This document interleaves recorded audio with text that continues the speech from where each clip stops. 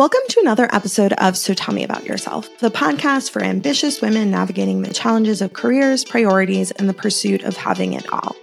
I'm your host, Jamie Taryn, and today we're going to discuss how to manage your time and energy to make the most these last few weeks of the year. We all know that this time is not only filled with joy and fun gatherings, but also with competing priorities and a big dose of holiday stress. Before we jump in, a quick reminder to hit subscribe and leave us a review if you find value in today's episode. Also, if you'd like a little bit of extra support in this reflection exercise, go to my website, sotellmeaboutyourself.com, and download the worksheet that accompanies this podcast. There's also a link in the show notes. Now let's get to it. As we approach the end of the year, it's crucial to take a moment for reflection. Here in the States, we're about to celebrate Thanksgiving, a holiday mostly about gratitude, and it's the perfect time to look back at the past year and evaluate things. If you set goals, ideally you check in on them throughout the year, but this is a perfect time if you haven't done so yet, and see if things went according to plan. If things didn't quite go according to plan, you may want to consider if the goals were realistic to begin with, and why they may not have moved forward. If upon reflection, things didn't quite go according to plan, a good place to start is to consider if the goals were realistic to begin with, and why they may not have moved along as you had hoped. Often we set goals not based on what we truly want to do or what we have the capacity to take on, but what we think we should be doing, which can be a huge hindrance to taking action. It can be tempting to immediately move into judgment during this period of reflection for lack of action or even good planning, but it's much more helpful to take an objective position during this phase of reflection and ensure that you're considering the reality of what occurred without judgment of yourself. If you believe that the goals that you had set were in fact realistic, it's important to consider next if they were actually meaningful to you to begin with. Ask yourself if you set these goals because you honestly wanted to get them done or if you thought you should get them done. If you're recognizing that you didn't actually want to do the thing, you thought that you should do the thing, then congratulations, you saved yourself time and energy on something that never really mattered to you. If you chose them because of true desire and you didn't get them done, think about whether there was a real reason behind it. Try to understand if other more urgent priorities prevented you from taking action or if this was simply procrastination. In order to take action, we need to have the time, the energy, both emotionally and physically, as well as the desire to do something. And it's difficult that these things actually present themselves all at once. So it's very common that we don't have the time, energy, and desire all at the same time, which can lead to a lot of frustration, but it's an honest part of our life's experience. Consider if you didn't take action, if you were missing one of those key components, and if not, what may have prevented you from moving forward? Was it something outside of your control, or were you simply choosing to do something else? And this can be a really good reflection on whether that other thing was a higher priority for you, or if you're living life according to your truest high priorities. Remember to consider your past year and goal setting at face value. If you didn't set goals last year, remember to consider your past year at face value. You may not have even set goals for 2023, or perhaps your goal wasn't big and shiny with a big checkbox at the end because you were going through a particularly chaotic time in life or just didn't have anything in mind that you wanted to grow or work on. Perhaps your goal was simply to stay afloat. Remember that looking back now at your goal, what your perspective was when you set them, not the energy or the attitude that you may have today, 10 or 11 months later. Consider what your circumstances were in December or January when you were thinking about what your year might look like and measure success according to that headset and not the excitement that you might be bringing to the table this year. It's also entirely possible that your life changed over the past 12 months, making goals that seemed very realistic and possible completely impossible at this phase where you've actually landed. Make sure to consider the reality of transition that happens within your life. This is one of the reasons why we want to do things like mid-year reviews and mid-year goal analysis so that we can be sure that we're moving according to plan and understand that that plan is going to change and adjust over time and that your life can allow and adapt to those changes and still be considered successful and fulfilling. Most of all, acknowledge what you have achieved, big or small. Give yourself credit for what you've accomplished over the past year. This can often take some time, and your gut response may be that you haven't made progress or that you haven't accomplished things that are meaningful. And perhaps that you even wasted more time than you spent moving towards the things that you want in life. I recommend taking a period of time to really allow yourself to reflect on what it is that you did, even beyond your goals. Think about things month by month and consider how your time was spent. If your key takeaway is you honestly did not put time towards the things you wanted to or you find meaningful, then that is really important information to bring into 2020. Always remember that the steps we take towards the completion of our goals are just as important, if not more important, than the actual completed checkbox at the end of the day. The learning, the growth happens in the actions towards the goal, not on that one day you run the marathon. In fact, in many situations, we actually can't anticipate what life would look like, even if there is a happy ending. Sometimes we think something will end in a certain way, and it ends up being completely different, but for the best. And now I recognize that sometimes we see things for the best with some time, distance, and space. But often, things present themselves, opportunities, experiences that we didn't even know were coming and were the best parts of our years. After reflecting on what happened in the past, we need to consider all the loose ends to tie up or carry into the new year. These loose ends may look like literal tasks or ideas or projects. They might be at home or at work. It's important to consider what it is that you're bringing forward and what it is that you're either completing or letting go of as you start this new year.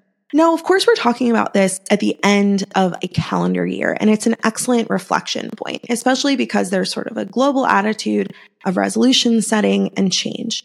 But this can be done at any given time point. And I encourage you to think about how you can take these steps in your day-to-day life throughout the year so that you continue to live a life that's directed by your honest goals and priorities. It's inevitable that things will come up personally and professionally that will take our attention away from what we originally thought was our priority. By allowing ourselves to have the option of migrating things forward, letting go of that which we don't need anymore, or planning for things at a future date, we welcome to our lives the reality that we are fallible, we are disruptible, and that things will eventually get done if they are important enough to us. Allowing for the review and analysis of the things on our to-do list that are not truly fixed and need to happen for our own safety or security, it allows us to accomplish the things that are happening in the moment as well as those that need to happen in the long term. It also allows us to keep our deeper priorities and goals at the front of our mindset and to make active decisions about how we spend our lives. Ultimately, when making decisions about how you want to spend your precious time, you want to fill life with as many things that you want to do and not focus on the things that you should do. Everyone has things that they wish they had more time for. And some of those things we will filter into our daily lives, and others it may take some time. We need to apply realistic prioritization and urgency to those tasks. And it's not to say that those things that allow you to functionally live life should always take precedent over the things you really want to do, but are not truly essential. It's important that you're realistic when making commitments within the wider requirements of your life. We don't want to overcommit because overcommitment ultimately breaks down the trust and the faith we have in ourselves to get things done, but also because overcommitment does not allow space for the fun things that we want to do, or it prevents us from really enjoying the fun things in our lives. I recommend that you set goals with various levels of difficulty and time commitments. You don't want to make everything a year-long goal that prevents you from having stopping moments of success and fulfillment along the way. You also don't only want really short-term goals. It's also unlikely that only short goals will get you the feeling of accomplishment that you may be seeking. It's important to know what you're looking to get out of completing your goals, as it is what the goals and tasks that take you to get there are. The small wins that you make throughout the year help propel forward the pursuit of the larger goals. When thinking about professional goals, a good place to start is to think about the skills that you want to acquire or refine over the next year. For example, you may be interested in gaining experience in public speaking and not necessarily know how you're going to actually gain that experience, but you know you want to see yourself in front of an audience of some kind, building and strengthening these skills. Knowing the skill that you want to work on can allow you to seek out opportunities to grow and learn and do more with that skill set. It can help you have a lens to which saying yes or no to opportunities. Your personal goals will help you to understand how you're going to exist in your professional world. Your personal goals are important to determine in advance because they can actually help you to know how your professional life is going to look in the coming year. For example, your personal goals likely impact your PTO and what boundaries you need to set at work. Perhaps you know you want to take a family vacation or you plan to go to a friend's wedding at a certain time of year. These areas can start to impact what your workflow is going to be like. If you know you have a very large commitment outside the workplace at a certain month, you may try not to have a deadline if it's within your control at that same time at work. We want to attempt to manage our work and our lives to make them flow as naturally and as symbiotically as possible. You may or may not know that nearly half people in the States don't use all of their PTO. This is a huge mistake. Your PTO is a part of your compensation. It's part of the agreement that you have with your employer at the start of each year that allows you to be a well-rounded, healthy, happy, rested employee. Thinking about how you're going to be using your PTO at the start of the year, make sure that you're maximizing the benefits that you're offered, and it helps you and your employer by letting you be the best worker and person you can be. And being the best person you can be is just as important as being the best employee that you can be. I always recommend that everyone do at least one thing with one day of their PTO, and I call it a nothing day. This is a day where you plan to do things that fill your cup in a positive way. It's not for running errands or going to the dentist. It's simply about doing something that feels like doing nothing to you. It gives you a rejuvenated, rested feeling. A nothing day for one person may be watching reruns or catching up on their favorite show and ordering in takeout. And for someone else, it may be taking a long hike and enjoying the fresh air outside. There's no one right way to do it, but I strongly encourage you carving out just one day for yourself to fill your cup and enjoy. We all deserve a little bit of relief from the stressors of life.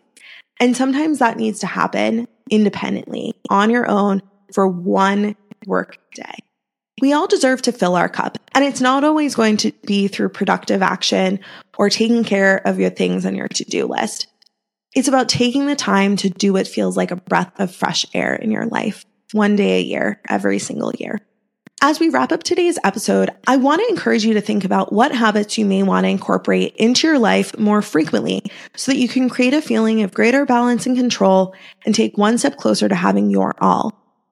Some habits and practices that have been proven in the literature to be meaningful to increase happiness and fulfillment in our lives include routine social engagements, active reflection and gratitude, being sure that you're checking in with your priorities and living up to those priorities with each action that you take. Setting time aside each day to review your goals or to review your calendar and ensure that you're creating enough space for rest and relaxation, as well as for productive action to give you your feeling of creating balance within your life. By looking through your intentions and goals throughout the year at predetermined intervals, you give yourself plenty of time to reevaluate and create a life and career that you truly want to have, which ultimately is the ultimate goal. If you take nothing else from this episode, remember to be realistic with each and every time you say yes to a commitment.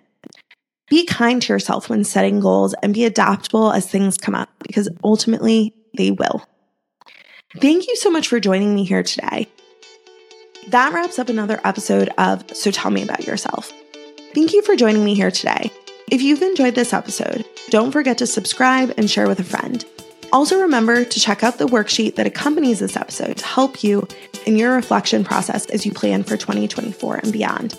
You can find it at our website, sotellmeaboutyourself.com. I'll talk to you soon.